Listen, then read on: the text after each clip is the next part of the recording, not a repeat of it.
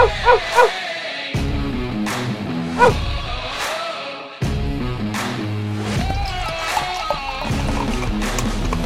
going on, guys? UFC 272 recap, and got through unscathed, I suppose. Top ticket hit. That's kind of all that matters at the end of the day. It was a little plus money.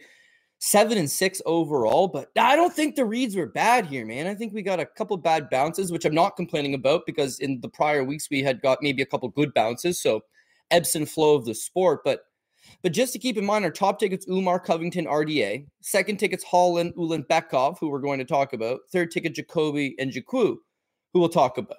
If you get the bounce on Ulanbekov and Jakwu, you thought we should have, you're looking at a plus 929. Everybody's happy. Unfortunately, not the way the sport works sometimes.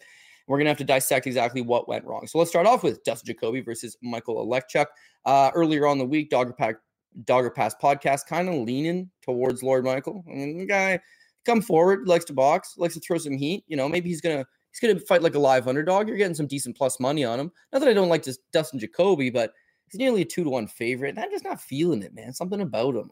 Sometimes he goes out there and he lays a great performance, great cardio off the chart, training at altitude, throws 143 significant strikes. Sometimes he looks a little lethargic. He looks a little slow, so who knows? But anyways, you watch weigh-ins. He's 6'3". He's much bigger than Michael.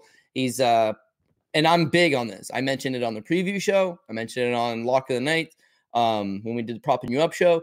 The leg kicks for Dustin Jacoby is going to be the difference maker. Watch the weigh-ins, feel good about it. It looks like he's in shape, so let's roll with it. In the first round, he throws approximately one leg kick, and Alekchuk just backs him up. He's doing a great job. I mean, this is how he fights. He himself never kicks, but he just stands in the pocket and kind of tries to brawl with you. He's got a good straight left hand. He's good at finding the target with it, and he's got some decent pop. Looks like he's flustering Jacoby. Jacoby's supposed to be some grand kickboxing champion. He's not really having much success, and he's trying to box with him, which is not working for him because he's a kickboxer. He's not really a good boxer. It's just he's good at mixing it in. And B, he's not great at fighting off his back foot, and he's getting pushed back the entire time. So bad round. Things are not looking good to start out. We're going to need some adjustments here. And then thankfully, the adjustments come in the form of Michael Alekchuk's bad gas tank. He's always had a bad gas tank. He tires. Dude looked like $1 million against OSP in the first round. Probably 10-8 OSP in the first round. Gasses out in the second and gets put away. The longer these fights go, the Modestas Bukauskas fight becomes predictable and his output kind of starts to fall off. When that happens, a guy like Dustin Jacoby should take over. He started 2 in the second round, but he's still not kicking. It's not like it's a definitive round. He wins, right? I scored for him. Everybody else scores for him. So Dustin Jacoby wins the round. But it wasn't like he was doing much. It's just the numbers. He just started falling behind the numbers. So officially, if you look at that fight, Alekchuk lands a bunch in the first round. That's his best round. Usually is. He outstrikes Dustin Jacoby 27-22 in the first. In the second round, Dustin Jacoby outstrikes him 36-24. In the third round, 31-18. Like, Jacoby's pace kind of stayed the same. Alekchuk just had less success. And he stopped coming forward. I don't know, probably fatigue, but he'd allow Justin Jacoby to be the aggressor, and that's when Jacoby would land his best shots. And props to Dustin. His cardio was also looking iffy, but he would mix in the wrestling. I know that's taxing on the body, but I think it was just a good way to break up the rhythm, right? He'd throw a couple punches. He'd land a couple good strikes. The judges are clearly watching that. The crowd's acknowledging it. And now push him up the cage for 30 seconds, 45 seconds, grind on him, split, land a couple more shots, press him back in the cage. He looked better in the third round than the second round, in my opinion. Dustin Jacoby did. It seemed like he's caught a second win, something. Anyways, he wins. Just doesn't look really good doing it. And I preach this all the time. You don't know what's actually going on with these guys. You could do the tape study, and you can circle in on the leg kicks are going to be the difference maker. And then the fucking guy goes in and throws one leg kick throughout 15 minutes. Why? And they ask him in the post-fight interview, and right away he's like, I injured both of my legs, hurt my foot, couldn't kick. That's why I didn't kick. That changes everything. But as a capper, as someone who watches the tape, that's shit you don't know. And I always preach this too. Let's say you did know. It wouldn't have fucking done any difference. If someone called you up and was like, dude, Dustin Jacoby injured both of his legs. He's not going to throw any kicks against Alekchuk. And you take Alekchuk, well, you lose, right? So hot information doesn't always go in your favor. Jonathan St. Pierre, or JSP the other day. Sorry, Jonathan Pierce. St. Pierce. He's sick. And we're all wondering, like, what's going on with this guy's cardio? And then he mentioned in the post fight, like, yeah, I've been sick all week. Chad Enneledger, right? He's like, oh, I'm a cardio guy, but I couldn't do sprints the last 2 weeks as I blew out my knee. Like, holy shit, man. All those 3 guys won. Just none of them looked good. So that's kind of the danger when you're betting MMA. You're not 100% sure if these guys are at 100%. Anyways, you get the win, so you don't complain, right? Moving on, we got Ludovic Klein, Devontae Smith. We went Ludovic Klein as a dog pick. He was a popular dog pick earlier in the week. He could have got him at like plus 145. Seemed to tighten up closer to fight time, and rightfully so. I think it was probably going to be a close fight, and nice to have some value side on these tightly contested ones, I guess. Ludovic Klein, first round, I think he's just moving pretty good. Snappy head kick, which everybody knows he has. Jabs on point, and his ability to kind of shoot a takedown in there, here and there. Now it strikes Smith in the first round, and I thought he took it. Second round, things start getting a little stickier. It appears Ludovic Klein is doing enough to win the round, but he is actually getting struck. Devontae Smith starting to get some range going, and I expected Smith to just completely fatigue because that's kind of who he's been throughout his career. Never been to decision, by the way. But he fought a decent second round. Klein landed okay, but then Klein gets the takedown. So, I'm inclined to give it to Ludovic Klein. I think he's up 2-0 going into the third. And then the third is much of the same. It's close. I would score that round for Devontae Smith. I thought he landed the better shots, did a better job of keeping the fight standing. Too little too late. And then they announced a split. So I'm thinking, well, maybe someone was persuaded by the second round. One judge was, two judges weren't. Ludovic Klein cashes out the underdog. Good reason. I don't really care for props. I don't play a whole lot of props. A fight like that, you probably would assume is not going to go the distance. And it does, right? So is what it is. But we're happy with it. We got an underdog hit out of it. Klein cashes. He was one of the more popular underdogs this week. So this is good for business. Moving on to Tagir Ulanbekov versus Tim Elliott. And I'll admit, nervous about this one. Very nervous about this one. It was a sticky week because you need to trust guys that you didn't have a whole lot of confidence in. And so Ulanbekov comes in as the fifth most confident guy on my roster. And now I have to use him as a second ticket instead of a third ticket. Normally a top five guy or a fifth guy would be on the third ticket because Umar Nurmagomedov is a minus 1,000, right? He had no value to the top ticket. I need to put three guys there. So I'm stuck with Ulanbekov, and I like him. I think he's going to win. I actually really like him as a fighter. He's talented. I know people are talking about the first two fights in the UFC and greasy and close. Of course, this one ended up being much of the same, but I like this kid. I like what he brings to the table. I think he's going to win the fight. I'm just not confident. I know something could go wrong. Elliott could show up. I just got to put the trust in it, right? So go with Ulanbekov. And the price is not really great on it, but again, we parlay stuff together, so what can you do? First round, this is a really tough fight, man. It's a tough fight for me because the first round, as far as I'm concerned, Ulanbekov is doing extremely well and winning the round. He does get taken down 3 times. None of those takedowns yield anything. No ground and pound. No, the takedowns got nothing. No ground and pound. No submission attempts. When he would try to get up from the takedown, he would eat borderline illegal knees, but they were legal. We'll give Tim Elliott that. They're legal knees. And those smashed him up pretty good. So when you say, well, Tim Elliott got 2 good knees off the break and 3 quick takedowns that amounted to nothing, he fought a good round. I thought he fought a good round. But Tagir's touching him up. Jab's on point. Jab must have hit him 20 times in the first round. He's finding a home for that right hand. He's getting up as soon as he gets taken down, creating these scrambles, looks pretty solid. I'm inclined to give him the round. I think he's winning the round. And then he gets clubbed with a hell of a left hook. The windmill left hook you just don't see coming because of the way Tim Elliott sets up his strikes, which doesn't set up his strikes. They just come out of nowhere. He gets clubbed with a hell of a shot. He drops down. Tim gets on top. Tim lands a little bit. The kid clears the cobwebs. He stands up. He kind of looks at his corner, starts asking them. I don't know. He's asking them a legal knee. Who knows what he was asking them. The main thing is he loses the first round now. I thought he was winning. 100% he ain't winning it now. So, yeah, we're down a round. We're down a round. I go to hit it live because I'm certain Ulanbekov is going to come back in rounds 2 and 3. And I go to hit it live, and live after dude just got dropped and lost the first round, he's still minus 120. So I'm like, yeah, I'm not hitting that. I need a way better price tag than that. I just got dropped and lost a round. But this is where Tim Elliott's going to start to fatigue. And honestly, dude, in the second round, I thought that's what happened. Tim Elliott started to fatigue. All of a sudden, Ulanbekov still finding home for the jab, right? He's landing that right hand. He's touching him up. He's doing an excellent job through the first 3 minutes. Wins the first 3 minutes of the round. Now Elliott, the 2-minute mark, you can rewatch it. They separate off the cage, and he looks up at the clock. And he's tired, man. Dude is tired. There's still 2 minutes left in a round, which he's losing. And he just looks at the clock, looks at Ulanbekov, and just shoots a takedown. Ulanbekov stuffs it. And then this is where the judges, I think, are persuaded here. Ulanbekov shoots a couple takedowns, and Tim would just oh, man, dude's so good at scrambling. As the takedown would hit the ground, he'd switch, and he'd end up on top for a second.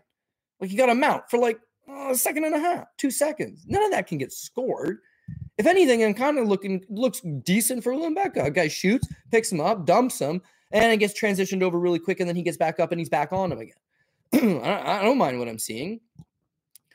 but we need it to be 1-1 after the third, going into the third. It got to be 1-1. I think it's 1-1. I think a good portion of the internet thinks it's 1-1. The tide has certainly changed. The momentum's all in our favor. Tim's gas. He's now fighting a stupid game plan, which was working in the first round.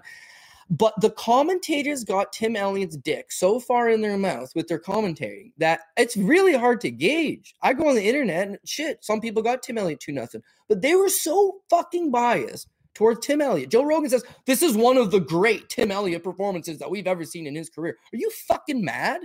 It's the same thing you always said to Tim Elliott. He came around, he peacocked in the first round and won it, which he's known to do. He starts to tire in the second round, and it got real greasy. And then Holman gets his fucking ass kicked in the third, right? Ulanbekov takes him down, landed better strikes. He got the takedown. He gets on top of him. He takes it back. He's looking for the rear naked choke. He was cut. He was bleeding, but it was off a head clash. It's not a 10-8. I know they start discussing on the commentating team if it was a 10-8. It wasn't. So I need that second round. Not one single judge agreed. So I'm not sour about it because I know a lot of people on the internet had Tim Elliott up 2-0 as well. So if you had Tim Elliott 2-0, that's okay. That's all right. That's fine. I personally scored the second round of Ulanbekov. I think we can all agree 1 for Tim, 3rd for Tagir. And I'm not saying, Russians aren't favorable in the media right now and the judges screwed it, because I saw that narrative too. It was just a close fight, dude. Tagir's last 2 fights in the UFC, in fact, now all of his fights in the UFC have all been razor close, kind of could gone either way. And we all knew, because we all predicted it, we all previewed it, we all mentioned it. Tim was going to make this a greasy close fight, and he ended up getting on the right side of that greasy close fight. So whether I disagree or not, I can't scream robbery about it. And when I say, the coulda, shoulda, woulda, this ticket could have hit, well, it didn't, right? So move on. That's the end of it. You can't really lose too much time. Brian Kelleher versus Umar Nurmagomedov. This one you would lose a lot of time because Umar's a top ticket guy. Like, there is no salvaging the night. And if you know me by now, you know when I play all these parlays, the top ticket is your most investment. If you're playing 1 unit, then half of a unit, at the very least, is on that top ticket. If you're playing 10 units, 5 units, at the very least, are on that top ticket. That way, if everything blows up, because shit, that happens sometimes, the top ticket could bail you out, especially if you can get plus money. Sometimes it's like minus 120, minus 130. You're going to have a slight loss at the end of the night if the second ticket onwards all lose. But if you can get slight plus money, which we did here, you make a little bit. But if for whatever reason one guy in that top ticket loses, you're taking a bath on the night, man. Bath on the night. Thankfully, I wasn't worried about Umar, and I wasn't worried about the judges. I was, because I kind of thought the fight was going to go to the distance personally. But I just thought it would be really one-way traffic. And like, how are you going to rob a guy when it's that much of a beating?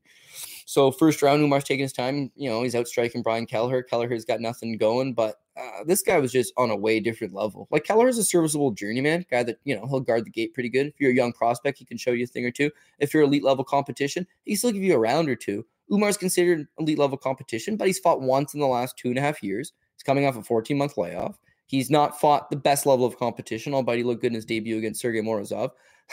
He was billed as the goods. Paul Shaughnessy is just very high up on this guy. Warranted, man. Who smokes Brian Kelleher like that? I suppose Montel Jackson once upon a time, but Montel Jackson pretty good too. Umar's got a bright future, man. He took absolutely 0 damage in this fight. You would think that he's probably good to have a quick turnaround. The fight was also at 145 pounds. So, yeah, he didn't really have to cut weight for it. He looked really good at 145. He's probably got a future at both weight classes. Like to see him back at bantamweight his next time out. But if part of the reason he's not fighting that much is because his body's shutting down because of these bad weight cuts, a lot of these strong Russian guys from the Nurmagomedov clan especially, they have huge weight cuts. That's one of their advantages. They can cut a ton of weight. And then the body starts to look at Khabib now, dude. He's 200 pounds at the very least. Dude's huge. He weighed 55 like a year ago. Could make 55 a year ago. Can't make 55 now. Guarantee you that. It's like once you stop cutting the weight, your body changes. But I think he's only 26 years old. I doubt there's anything going on with him seriously. If he stays more active, this guy looks the goods. He looked awesome. Again, thankfully, I'm not on props because surely the over 1.5. Like, Kelleher's a junkyard dog, but levels to this sport. Brian Kelleher is not a top 15 guy, and Umar Nurmagomedov looks like he could be potentially a title challenger. Marina Moroz versus Maria Agapova. I did screw up on this one. I screwed up on this one in the sense that I had Agapova low. You knew that there was a warning here. But I preached twice this week. Talked with Manpreet, talked with Paul, talked to some people online, talked some people out of going heavy on Agapova.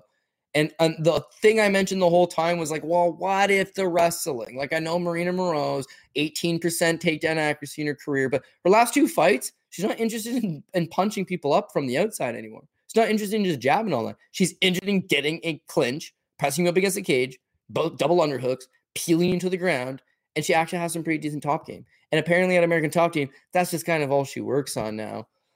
She's also super emotional and fired up, and whereas that could be used as a detriment, oh, maybe she's going to get too emotional in there. It's like, nah, man, she was just on the bit, ready to go, frothing at the mouth. Agapova, who was supposed to be all pissed off too, comes to the weigh-ins trying to be real friendly. I mean, real friendly. Going out of her way to be like, let's shake hands a third time, even though we've already done it twice. Like, she was probably mentally broken right there. And the second she scored that first takedown, Marina Moroz, I just knew it was all downhill from there. But because Ulanbekov lost, I'm not. And I kind of rebuild it a little bit, but I'm not interested in rebuilding this. The women's MMA line, which is Marina Rodriguez in her, I should have had more on Marina. I got talked out of that one a little bit. Silly on my part, but oh well. And it was a close fight. What can you do? But this one, I had a bad gut feeling about it because the PRP has to involve all of the fights. Agapova did end up making it, but she shouldn't have. Moroz is a live underdog from the get-go. The wrestling was the key. Discussed it, talked about it. She executed perfectly. And another fight that most people would probably assume goes the distance, at least completes 2 rounds. Geez, she just buzzsawed right through her. So big win for her, and especially with things going on in the world, that was a highlight moment. And Marina Moroz actually looked really good. For Agapova, meanwhile, she's kind of back to fraudulent status. Like, she gets taken down twice by Shayna Dobson and loses, looks terrible. Comes back with 1 win over Sabina Mazo, who's been a career bust so far in the UFC. And then comes into this Marina Moroz fight and just gets ragged all on the ground again. Like, if they give her somebody that's willing to just stand in the pocket or stand at range and throw strikes for 15 minutes, sure. But wrestling is going to be, I shouldn't even say necessarily that. It's more than just wrestling. It's also gas tank, because in the first round, she's throwing up submission attempts. The first round, she's trying to scramble. But just the longer the fight wore on, she can't grapple for a prolonged period of time. And her game kind of fell apart. Agapova, young enough to make something. But she's going to have her work cut out for her, I think. Kenji Ku versus Nikolai Negumereanu. Whatever. Just another case of, in my opinion, bad judging. But I can't call it bad judging because, well, maybe you can. I don't understand how Tony Weeks scored the second round for Negumereanu. Like, does that make any sense to anybody? Sometimes it's frustrating, but you would get mad if the fight was just like a runaway blowout. In the first round, nothing happens, man. Like, it's a bad first round. It's a bad first round I was inclined to give to Kennedy and Njoku, but I guess he slightly got outstruck. There was a lot of inactivity, and you're getting warned about the eye pokes, man. When you're that big, you already have an 83 fucking inch reach. Why do you need 2 more inches? Why you gotta extend your fingers, dog? Your arm is already the size of a goddamn tree trunk. No. Let's just stick them fingers out. And I don't know. First round's dicey. I guess I gave it to Kennedy. Second round, I gave it to Kennedy. I thought he started to get his attention.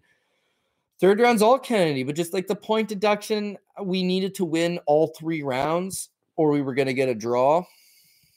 I thought the draw was probably the worst case scenario, and then they announced a split for Negumereanu. So, yeah, man, I disagree. Kennedy started to find his rhythm a little bit longer as the fight went on, started to pick up his volume, started to put a bit more pace.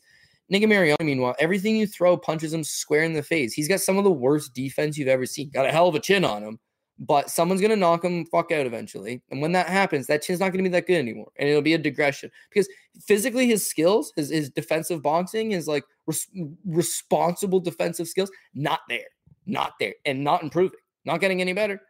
This Alexa Kmore fight. Everything Alexa Kmore threw, punched this guy square in the face. But he's tough. And he'll get in the pocket and he'll club you. Like, it's just not enough, man. Longevity, not going to be in this guy's favor. And as far as he's billed as a Romanian wrestler and a wrestling champion, like, no. He's not a wrestler. He's not a striker. He's just a tough dude. And that toughness has low-key won him 3 straight fights in the UFC. Ain't that crazy? Crazy. Kenny, meanwhile, he was a busted prospect coming in. This kind of just solidifies it more. It's a bad loss in the sense that it was a really low-level guy. This is your chance to get back on track, and you lost. Did I think you should win? Yeah. Did a lot of people think he should win? I think so. I think a lot of people are on the same page there. But he didn't. So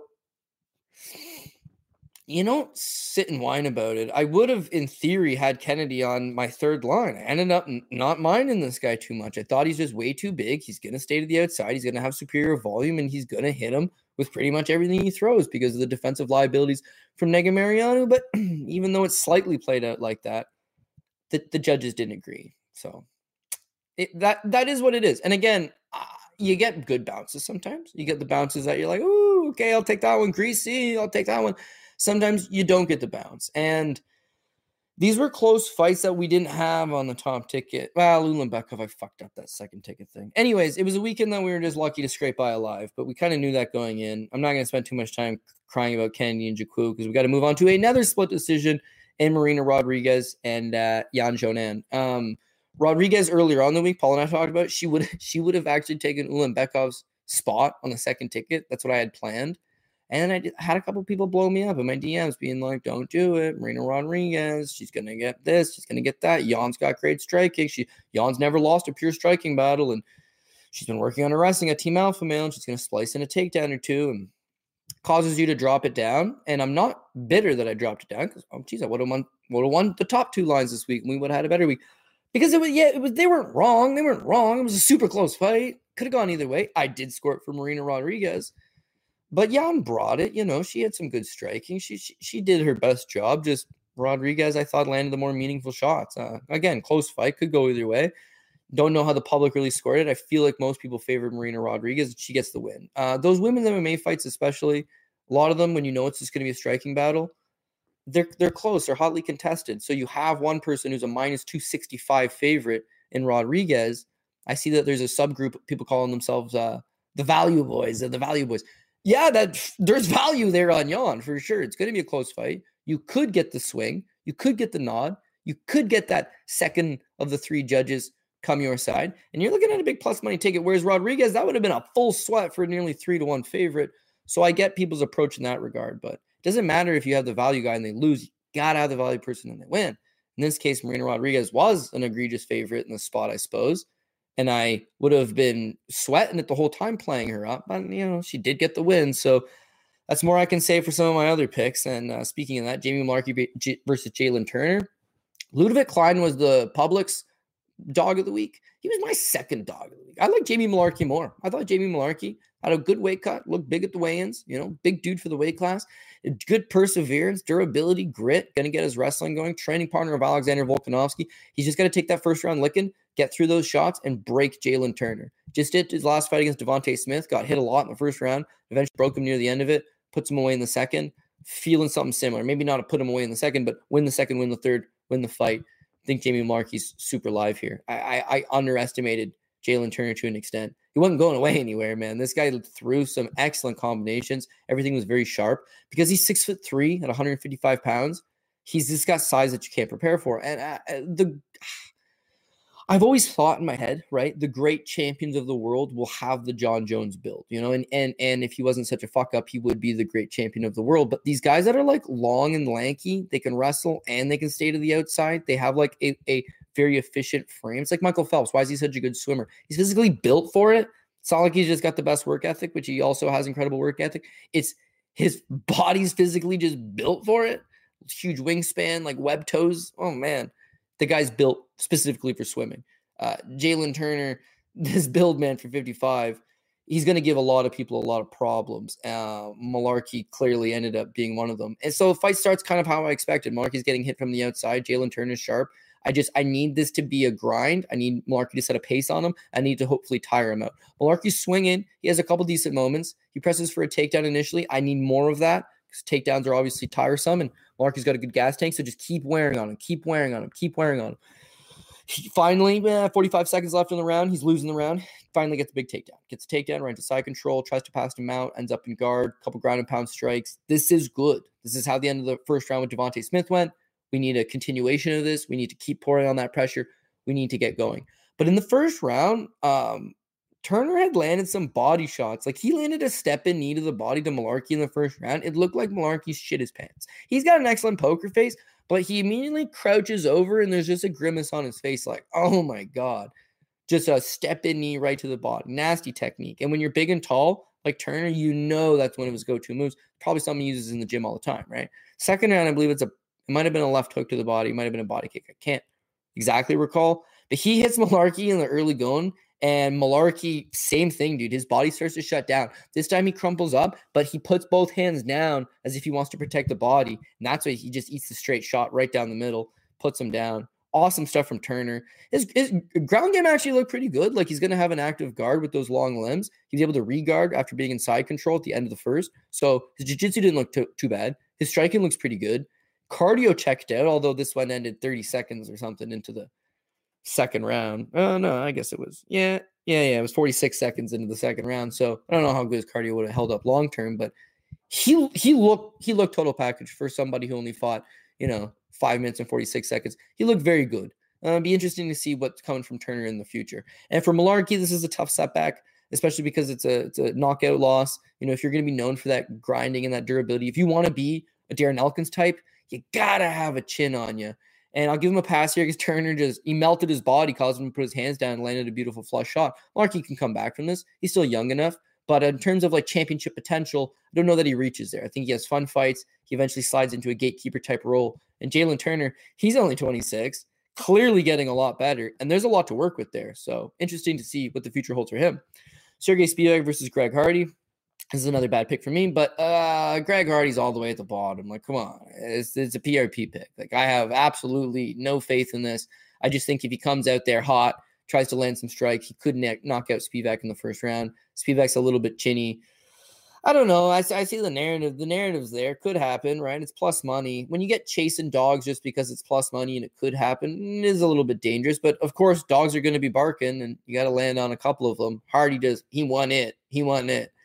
I think at this point it's well established. He's got no cardio, right? He's asthmatic, needs his puffer. They won't allow him to use it between rounds, and he tends to fall off the cliff quite sharply. But 2 performances in his career that he's had hasn't gassed out, I suppose, would be the Alexander Volkov fight, which he took on short notice in Russia, went 3 rounds, and the Yorgan De Castro fight, which pretty slow pace, but went a good solid 15 minutes, I thought.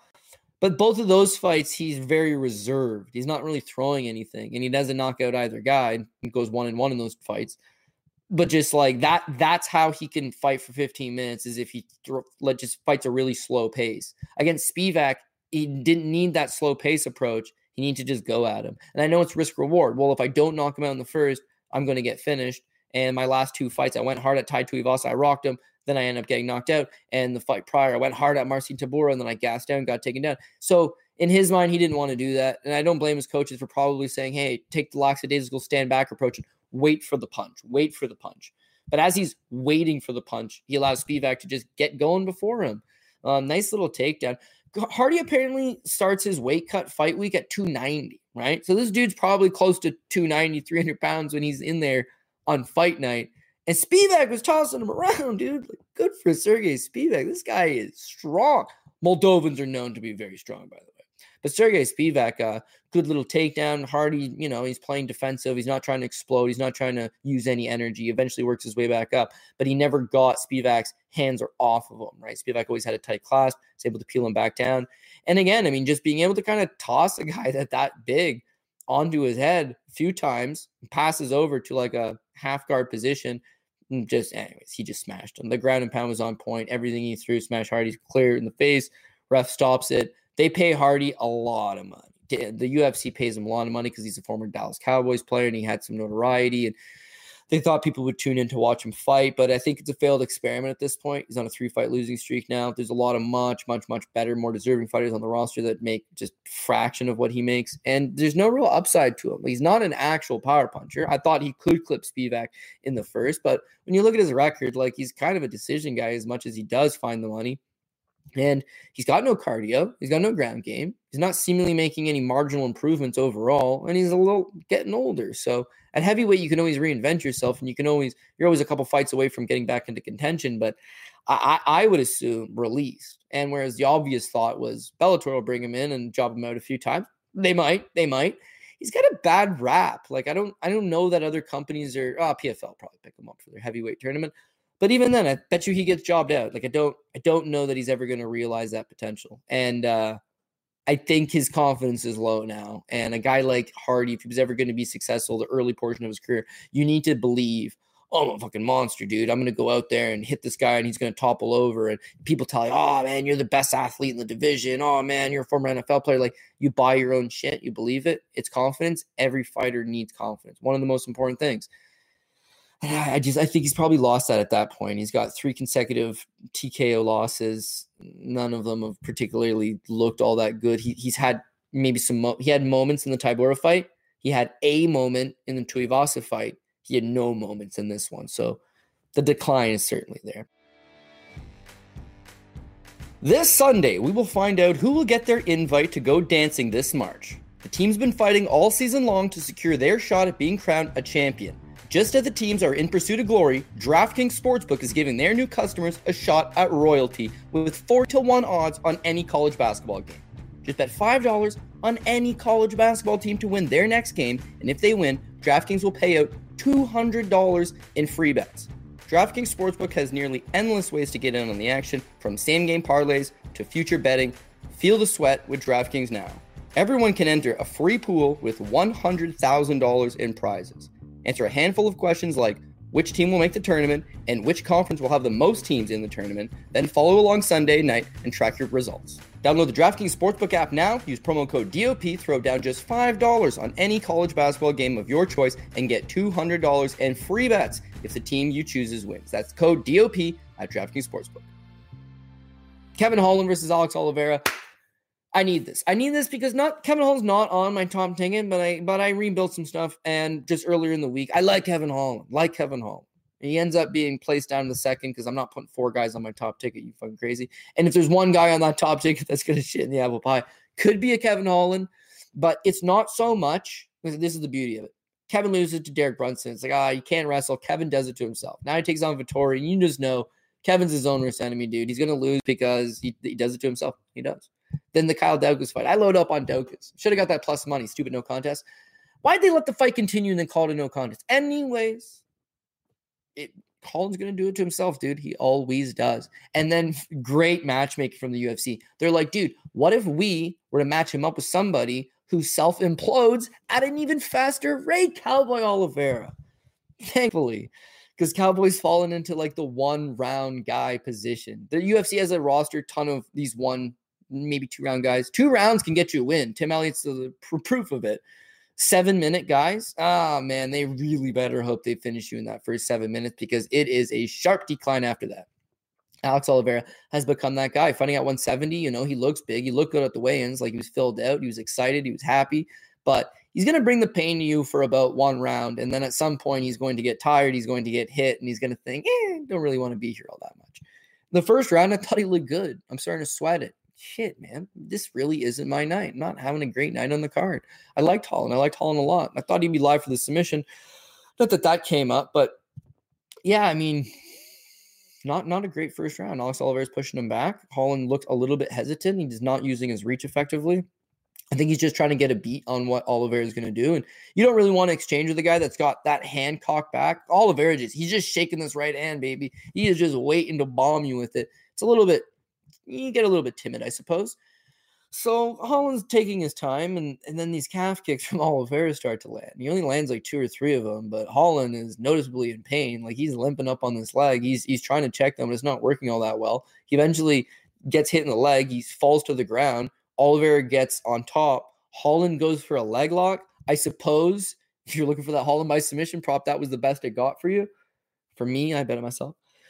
But yeah, I think it was mostly just grab the leg lock, try to buy some time, get him to move off of me, get back up. He got back up. Holland fought his way back into it. He started giving him some calf kicks back. Is that when Alex Oliveira throws strikes, he sits down and everything. He throws his right hand with a lot of power. He throws those leg kicks with a lot of power. Kevin Holland's more like a touch, go kind of guy. He's trying to hit you with a couple jabs, set up that right hand. Touch, jab, hit you with the right hand. He'll throw the calf kick. He'll throw the leg kick. And I think they were hurting Alex Oliveira. It's just you're going to have to throw 10 of them for every 5 that he throws, or 10 of them for every 3 or 4 he throws, because you're not really putting that same kind of power in it. So this is a good first round, back and forth. But yeah, I scored for Alex Oliveira. I'm not feeling terrible about it. We're down a round. It's that this is the position we want it to be in. We want it to be in a second round against Alex Oliveira. If he comes out hot in the first round and clips us, we got a problem. he spends the whole round on top without exerting any energy, we've got a problem. If he just got into a slugfest where he chucked some bombs, threw a couple takedowns, yeah, we're probably going to be okay. Comes out in the second round. I don't know that he was exactly tired right then and there. I think that it was starting to go that way.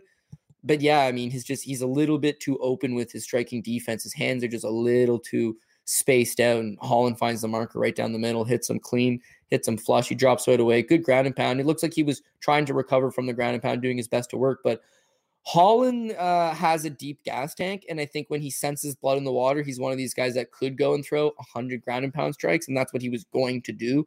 The ref just had an obligation to stop this at some point. Oliveira was in good spirits afterwards. He's not hurt. He's not damaged. You didn't give him a prolonged beating, but Kevin Holland, the rightful winner. So, sucks that the submission prop doesn't win, but at the end of the day, we liked Holland. Holland gets the job done. At 170 pounds, I like Holland. I think his wrestling is going to be better. He's been spending a lot of time on it. His striking's good. His cardio's good. His chin's pretty good, assuming he doesn't get headbutted. He's got a BJJ black belt. The wrestling defense will still be a problem, but again, less of a problem than it is at middleweight when you're taking on Brunson and Vettori. Like these are big guys who are actually decent wrestlers. So this was a very good move for Kevin Holland and a good performance despite probably losing the first round. And for Cowboy Oliveira, don't cut him. The guy is fun as hell. He's going to give you these fun fights. He's going to give you these battles, but his upside in the division is certainly limited, if not done. And you're going to just have to properly match him up with maybe other fellow one-round fighters. Give him somebody that's going to fade out after a round, and then they're both tired. Then it gets greasy down the stretch. Like, I don't know. The matchmakers could do something with him. I'd like, if he was to get cut, 100% Bellator snatches him up. 100% another major organization snatches him up. Like, he's still got some marketability, and he's still going to go bring you a fun fight. Hardy makes 3 times more money than Cowboy Oliveira and doesn't really bring any of that stuff. So, what can you do? Bryce Mitchell versus Edson Barbosa. This is, I know now, fight for me personally. Barbosa way at the bottom of the list. Did end up backing him. Underdog, think for plus money. Not the worst guy in the world. He's just so deep in experience. And it's a I know now moment for me because Mitchell fights the kind of style that Barbosa has never had success with. But is Mitchell Khabib Nurmagomedov? Is Mitchell Kevin Lee? Is Mitchell even Amirkhani, who lost that fight, but had some success with the wrestling? I don't know, man. Like, he didn't wrestle collegiately. He's just one of these very, very strong farm boys from Arkansas who's very, very powerful. And if he even grabs on a single leg, he's going to peel you to the ground. He doesn't train in a major gym. Trains in his own confines. He's very much homegrown state boy. How could you not like him? Camo shorts. Just I made the mistake of thinking, Barbosa trains at one of the best gyms in the world, long time at ATT, long time just trained with all the best guys. He's fought all the best guys. He's proven that standing. He's a serious problem. You tend to give a guy, especially at plus money, the benefit of the doubt. I just don't know what Mitchell brings fully. What Mitchell brings fully is his striking is vastly improving. We did see that in his last fight, but now you're seeing a continuation where he's got no fear in the world. The boy is standing in front of Edson Barbosa and backing him up. Tags him with the left hand over the top. He's throwing kicks to the body. He's not worried about Barbosa. He's seen the highlight reel. He's seen everything everybody else saw. He's standing with him. This guy's got mad cojones, improving striking. Even though he didn't wrestle collegiately, he works out with the University of Arkansas wrestling team, D1 program, grinding with these guys. He's abnormally strong. He's cool and he's composed. His cardio is getting better because he's a young guy. His power grappling is just on point. He's 15-0 for a reason. Now you got to take notice. I got to take notice. A lot of people had Mitchell. That was solid stuff. Solid stuff. To me, it felt like that was last week's Terrence McKinney. Like, damn, this guy looked good. People saw it. I just wasn't sold on it yet. Terrence McKinney ain't got shit on Bryce Mitchell. This was a solid performance. McKinney can beat you in a round. Bryce Mitchell could beat you in a round. He could beat you in 2 rounds. He could beat you in 3 rounds. He could put an absolute drubbing on you. And that's what I thought he largely did. I mean, he got the takedowns. The judges' scorecards were 30-25, 30-26, 30-27. I thought it was 30-27. I don't know that I had 2 10-8 rounds in there. But yeah, this is pretty one-way traffic, dude. He won the striking exchanges. He backed him up. He took him down. He dominated once he was on top. there was a lot that you could like out of Bryce Mitchell. His confidence is growing. You hand him the microphone afterwards, he gives you pure gold. Like this guy's marketable. The UFC's behind him. He just signed a brand new contract, and he's a good guy. Donates half of his purse. Like, how could you not get behind the Bryce Mitchell?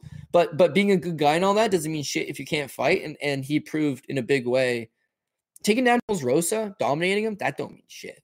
Taking down and beating up some of the guys that he beat to this point, just not doing it for me. Barbosa's clearly over the hill. His best days are clearly been had. This is a style that's been kryptonic to him the last decade. Mitchell just did a continuation of that, but it's no easy task to go out there and dominate a guy 15 minutes against Barbosa. And that's exactly what he did. So props to Bryce Mitchell. He lives on, and he's going to have an exciting future, I think. Rafael dos Anjos versus Renato Moicano. The sport of MMA is a crazy swing, dude. I had Rafael Fiziev on my top tickets going into fight week, and Fiziev pulls out, which I'm glad I didn't in hindsight, because when I made the bet, I thought it was a 3-round fight. Turns out it was a 5-round fight. I don't know how much I would have wanted Fiziev as a top ticket guy in a 5-round fight, but regardless, I was all on Fiziev this week. I think he's going to win the fight, and then fight gets scrapped. RDA gets a late opponent in Renato Moicano. And now you're just all over RDA. And it's no disrespect to Renato Moicano, but he just come off a win recently over Alex Hernandez. So I think that's got people being like, oh, shit, man. Dude, striking's good. Good submission game's good. He just come off a big win. He didn't look great in the first round of that fight. I thought his cardio looked a little lackluster. Wrestling, I thought, would be a problem just because Rafael dos Anjos is another guy that's evolved his game, right? Similar to a Marina Moroz, there was a time where it was mostly just stay to the outside and strike, a good striker.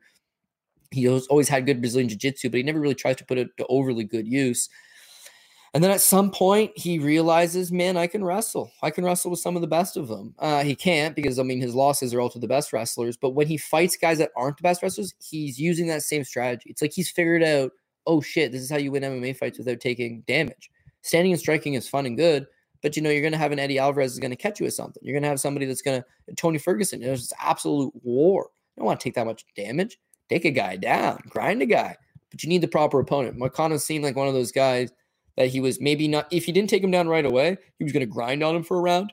Then Renato Moicano was going to tire. Then he was going to take him down. The fact that it was at a catchweight of 160, that plays out towards RDA. Dude always has bad weight cuts going down to 55, so an extra 5 pounds for him, beautiful. He's fought at 170. For Moicano, a former featherweight, taking a quick turnaround, it was not set up to go well for him whatsoever. The fight's an absolute drubbing. I'm sure you've seen it at this point. The first 3 rounds are RDA all day. RDA was at minus 1,000 on the live betting line after 1 round. 1 round. He opened up at minus 165. That's where we all hammered him up. I think he went off at minus 185. Very fair. Very fair. And he's at minus 1,000 after the first round. A 5-round fight. It's a 5-round fight. So everybody knew after that first round, it was pretty much established. He was winning the striking exchanges straight left down the middle. Again, landing. The takedowns were there for him. And when the fight hit the ground, they're both BJJ black belts, but you got a bigger, stronger, larger man in Rafael dos Anjos, who's just not really looking to do a whole lot. He's beating you up. He'll look for a submission attempt here and there, but it's like he's not going to create some big scramble and allow you to get up. And then the other thing is Moicano's got long limbs, and these guys, Turner would be the same way. They can throw up submissions. They can be tricky off the ground, but they're not great at just exploding back up like a flyweight, like a small, dense guy. A lot of these power wrestlers, they'll just turn to a hip and then pop back up, right? Longer guys, you got to kind of get that limb out of the way. Moicano once he got grounded, he had nowhere to go. It's an absolute beating. You got a feeling that the end is near. I'm sure a lot of people probably had it inside the distance. If they didn't, I don't know if you can live bet, if your book offered live bet inside the distance. It looked like that was the way it was headed. In the 4th round, they probably should stop it. They don't. I'll give Moicano one thing. He's fighting back. They're urging him to fight back. He's fighting back. His eyes mangled. Surely he's down 4 rounds. He's taken a life-changing amount of damage. RDA has landed like a career high in significant strikes landed at this point. He's not going anywhere. Your eye's just mangled. It's a non-win situation.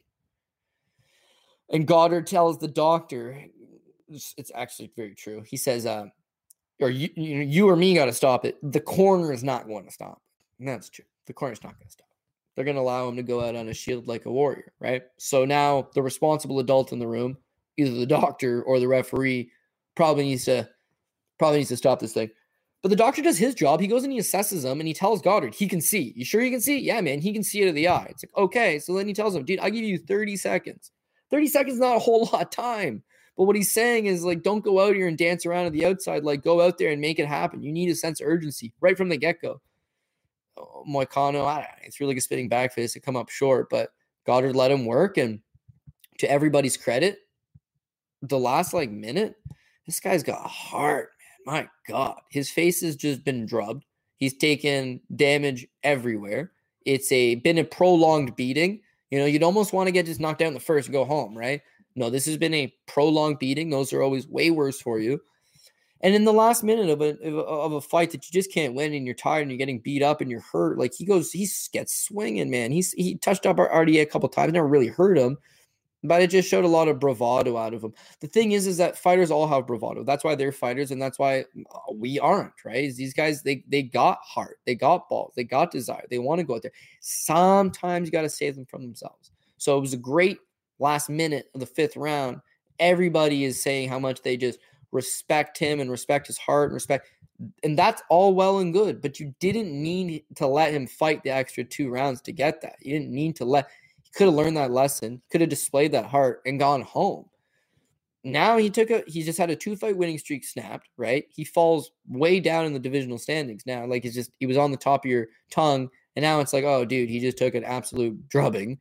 And he's going to be out for 6 months. And when he comes back from this, it's like, I don't know, who do they match him up with? But take him down and put a beating on him is going to be a problem. And for RDA, turns back the clock, right? He hadn't fought since the Paul Felder fight 14 months ago. He lost to Donald Cerrone in a grappling match at Submission Underground, armbar in overtime. What can you do? They let you start in that position. But he needed a win. This is a big win. Fought 5 rounds, something he's been known to do. He's probably going to headline a card somewhere, a fight night somewhere in his next fight against someone they're looking to build. But the divisions, you know, he matches up with a lot of guys. And he don't mind fighting at 55 or 170. So RD is a company guy. Pay the man. He's worth it. It was a fun fight. It was pretty much a one-sided drubbing. But that was kind of the one problem with this 272 main card, right? The main card includes Sergey Spivak dominates Greg Hardy. Alex Oliveira did win the first round, and then Kevin Holland knocks him out very early into the second. So it was not one-sided. That was the only not one-sided fight because Bryce Mitchell won a 30-25 scorecard over Barbosa, one-way traffic. Rafael Dos Anjos won on a 50-44 scorecard, complete one-way traffic. And Covington versus Masvidal wasn't exactly one-way traffic, but yeah, I had it 50-45, and that's what. Well, I think one judge had it 50-45. You can give a round to Masvidal. Maybe the first. I think maybe I give the first round to George Masvidal. They started out well. He's moving good. George looks like he's in shape, man. In and out. He looks zapped at weigh-ins, but he starts this fight. He's looking pretty good. He's moving well. He's trying to set up that check right hook. You know, he's switching stances. He's got a nice little switch kick to the body. He comes out with the flying kick, not quite a knee, but he's going to keep Colby honest. And Colby's a little bit hesitant from the outside. You know, he remembers getting punched in the face by old boy George, and he's not shooting it down for the first minute or two. He's just kind of staying there. I don't know. I just thought George landed the better strikes. Colby eventually does get the takedown, gives George a grinding. I think I biasedly give the round to Colby Covington because, again, I said I scored at 50-45. I gave the first round to Colby Covington. I thought once he got the takedown, he dominated him for 3 minutes. But he didn't dominate him with ground and pound. He didn't really dominate with it. He got the back. He was able to get him on all fours. He was able to keep him up against the cage. He's able to, hold him positionally. But George had landed some good leg kicks early. George had landed a couple of decent strikes early. Maybe you give George the round, I guess. But no, I didn't. Second round, George started to slow down. He lands a couple good shots, but Colby's putting it on him, man. He's got the pressure. He's got the pace. His strikes are starting to land a little bit better, but overall, Colby's just putting the pressure on him. I think Colby wins the second round. Third round's Colby's by far best round. Again, he's doing it all. He's backing George up. He's outstriking him. The right hand's money. He keeps touching him up. Every time George's Spanish Bobby Green at this point. Like every time he gets punched, he's not shaking his head, but he's just he's like sticking out his tongue and smiling. It's like, bro, what are you doing, man? What are you doing? Like you're getting outstruck by Colby and you're making it very apparent. Every time he hits you, you're like smiling and shaking your head. And I get there's bad blood, but you're fighting, dude. Like put to good use. I didn't really think about it till I watched the post fight with John Anik, and he mentioned, he's like, George was just super comfortable staying by the cage. There was moments where Colby would have him pressured there, and he could have easily moved laterally side to side, or he could stay there and try to unload him with a punch. And he sat there. He just looked lethargic. And George later said, "Oh, I wasn't feeling myself." That actually is how George fights beyond 7 minutes. He's a 7-minute fighter.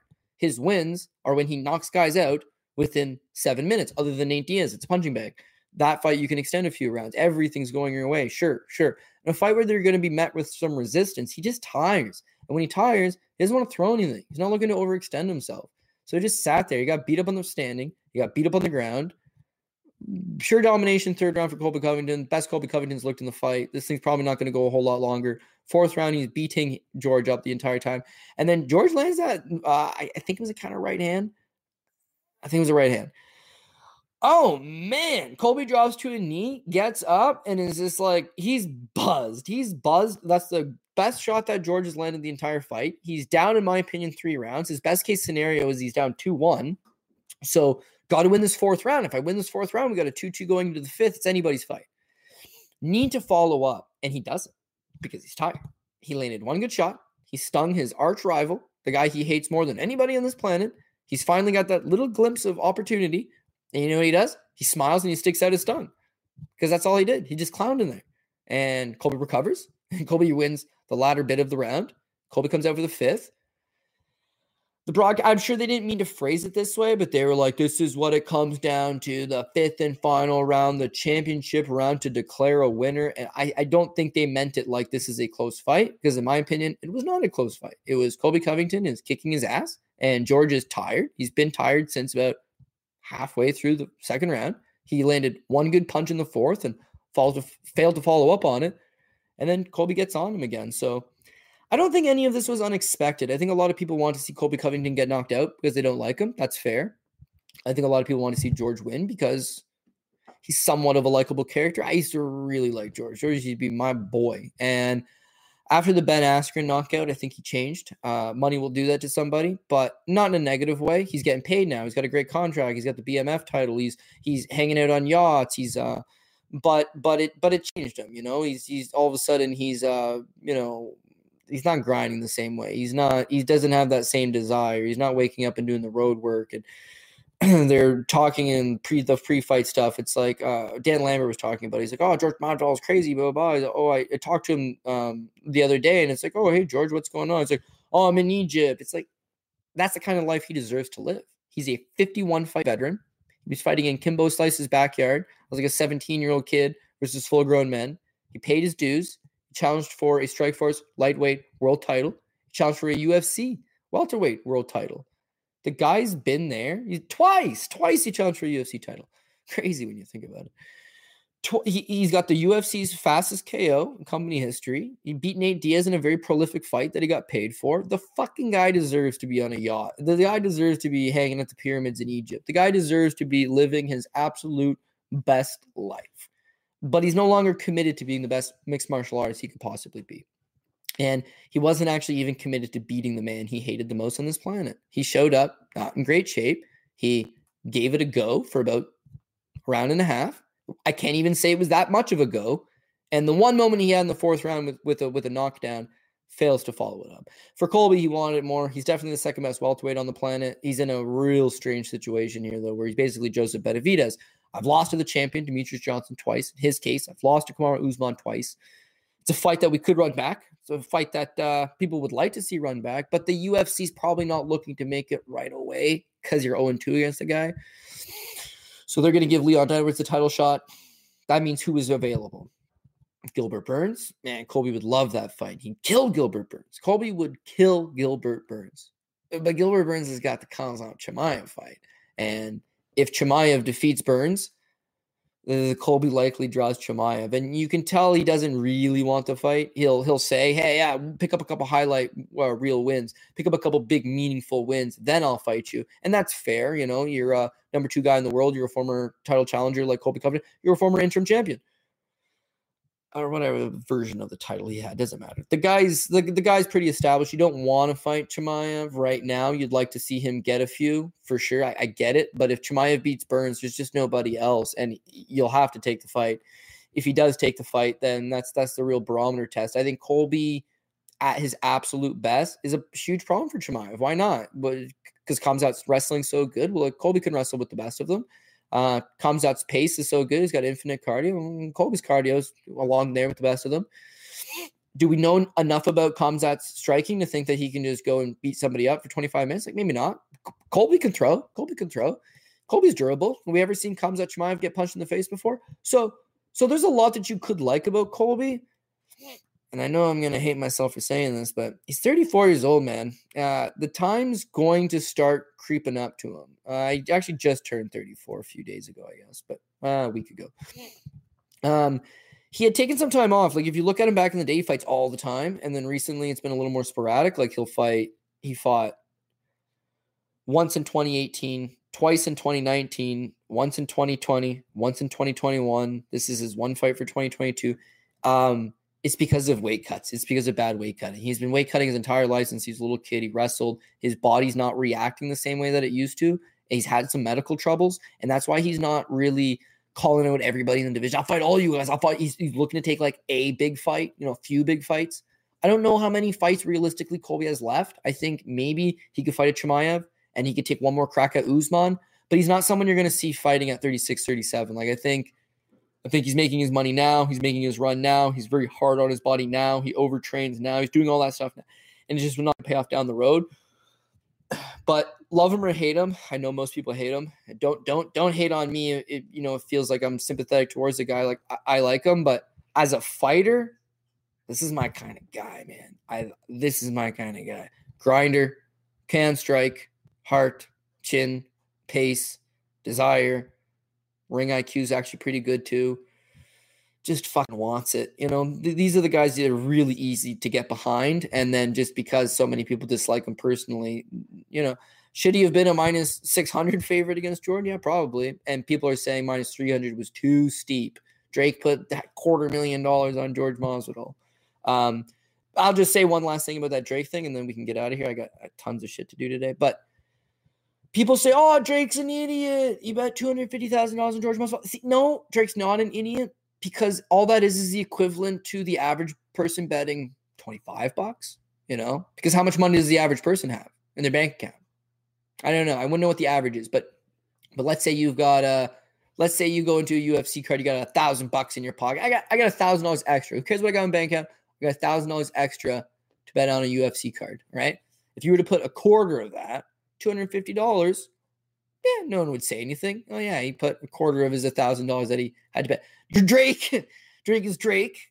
So if you've got $1,000, I would think he's got $1 million. I was going to say 100,000, but that's a lie. If you've got 1,000, he's got more than 100,000. He's probably got $1 million. So similar to Michael Jordan, they'd be like, dude, he lost $70,000 on a golf game. It's like, what? It's the equivalent of losing like $70 for the average guy. Like, they got money. They can do what the fuck they want. They sounds like a stupid bet because it was such a large amount, but it was the equivalent to dropping a quarter unit on somebody for him. Anyways, we got out unscathed. We went 7-6 overall. Those are not the kind of results we wanted. The people that lost, though, were generally at the bottom. I appreciate that. If Njoku gets the decision, if Ulanbekov gets the decision, people are hitting me up with goat memes, but I don't want that. I just want to secure my profit. I want to not take a bath. This looked like a dangerous card. We survived it, and we move on to next week. So we'll take it from there. There's another Dogger Pass preview coming up on Wednesday. I will catch you guys later. Hopefully you enjoyed the fights. Hopefully you made a little bit of money, and hopefully we can keep the trainer rolling the next time around. Until then, I'll catch you guys later. Oh, oh, oh. Oh.